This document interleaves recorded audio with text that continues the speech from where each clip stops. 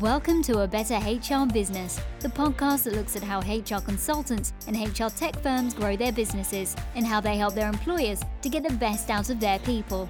Remember, for show notes and downloads, go to www.getmorehrclients.com/podcast. That's getmorehrclients.com/podcast. Okay, let's get started. Hello, thanks for joining me. Today, I want to tell you about an example I saw of clever positioning for a kind of an HR business. So what happened was I was driving the kids to school, and on the way back, I saw a red van with big branding on the side. It said 2468 Workplace Appreciation. So most HR businesses that I know don't have a van, don't have a car with the livery, the branding all over the side of it. So it got me curious. I was stuck in a big long line of traffic. So I did pull out my phone, which please do not report me to the police. The car was not moving. I was perfectly safe and was safe for another 5 minutes, unfortunately. But yeah, I looked this thing up, 2468 Workplace Appreciation. So I went to the website and the headline says, and I'm going to read from my phone, so excuse me for looking away or pausing if you're watching the video version, helping you build a stronger business, one break at a time. And then the subheadline or the next section says, research shows us that employees who receive appreciation in the workplace are happier and more productive. So start with something as simple as a decent break room. So then it goes, tell me more. And then it's explaining their services, but the key message, a further subheading is build a better culture and a stronger, more engaged workforce, one break at a time. So definitely very HR related, right? Workplace engagement, workplace appreciation, that sort of thing. So I scroll down. I still don't know what the business does yet, of course, but the next section when it gets to the service is how the power of appreciation can help your business. Increase productivity. So research shows that well-recognized employees have more drive and determination and are more efficient and can be more innovative. Next section, attract and retain staff. Big topic. A culture of appreciation helps you become a more attractive company for employees and helps increase the loyalty of your workforce. Next section, improve employee engagement levels. Employees who feel like they belong develop better work relationships, improved personal standing, and stronger connections to their company. And then lastly, create a positive work culture. The ripple of appreciation for your employees can be immediately felt while also creating a great place to work in the long term. These are all excellent things for an HR person to be considering for their organization. So now finally we get to the what do we do says. In the end, they offer breakout spaces, coffee, snacking, water, micro markets, so for like the Google businesses and stuff like that, where they've got the big cafeteria and you can go and grab your free biscuits and fruit and all that kind of stuff. So micro markets, recharge zones, so vending machines, things like that, even washrooms, and that sort of stuff. So if you're being, traditional, cynical, whatever you might say, well, that's not really HR. They're in the, office facilities management, so serving food, drinks, beverages, looking after washrooms, these mini market things that I described. But you would blend into a sea of, mediocrity if you just went with that angle, potentially. It's a very hard market to crack into. And I just love what they've done, 2468 Workplace Appreciation. And they've angled their service entirely at keeping your workforce happy, your people happy, your employees happy, keeping them more engaged. The whole messaging is around, well, let's get people together, even in the breaks and meetings that they might have in cafeterias or in the kitchens and things like that. You'll get personal bonds, relationships forming, but people will be able to network and potentially have meetings there, and productivity goes up, all that kind of stuff. It's just wonderful thinking. And I think it got me reflecting on the positioning for HR businesses, because obviously I deal with hundreds of HR businesses around the world, whether that's technology or consulting, and as usual, I would say HR covers diversity, inclusion, employee engagement, recruitment, generalist HR services, etc. But what happens is when I talk to a business and I say, well, tell me about your business, what's your positioning? How do you stand out? There are a few different ways that people describe it, but a very common one might be we really get to know the business and understand it, and that's our point of difference. or we are experts in the field of HR, and that's our point of difference.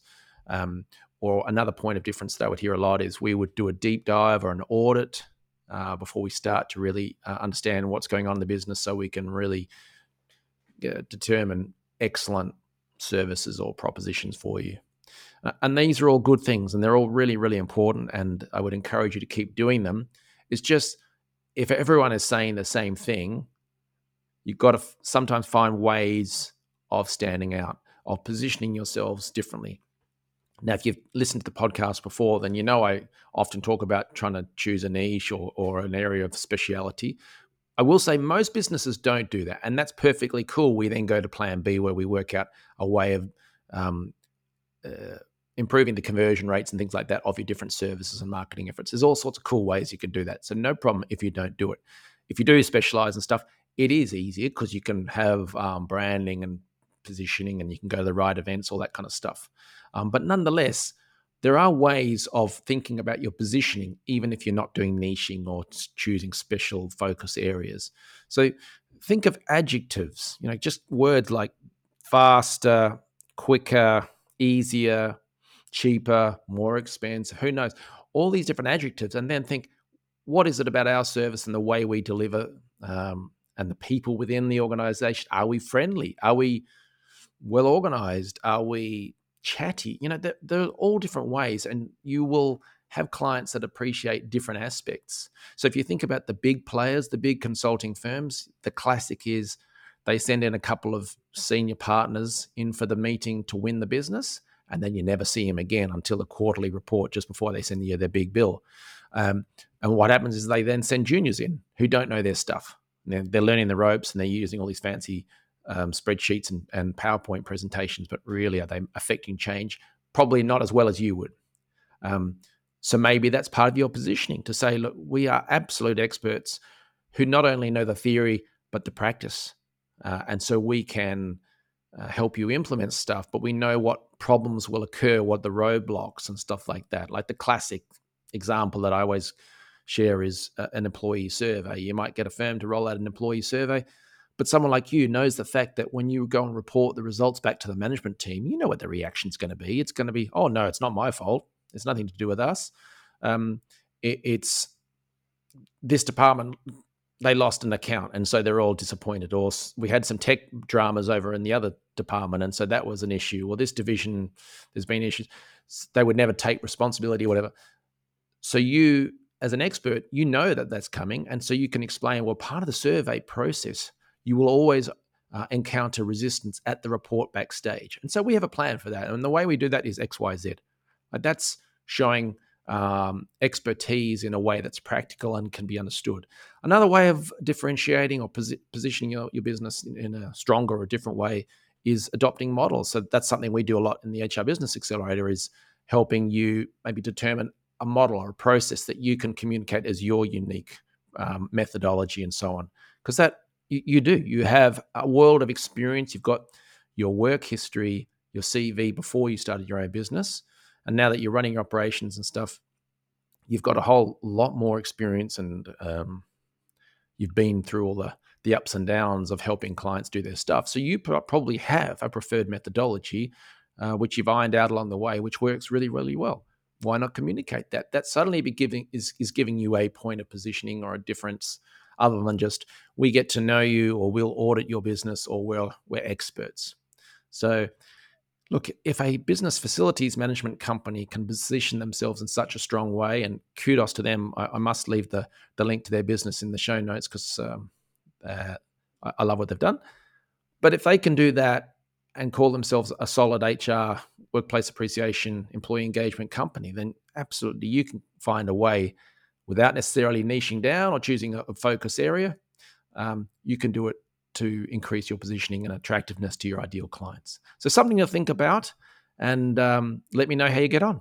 Thanks for joining us today on A Better HR Business, the podcast that explores the world of HR consulting and HR tech businesses. For show notes and downloads, go to www.getmorehrclients.com/podcast.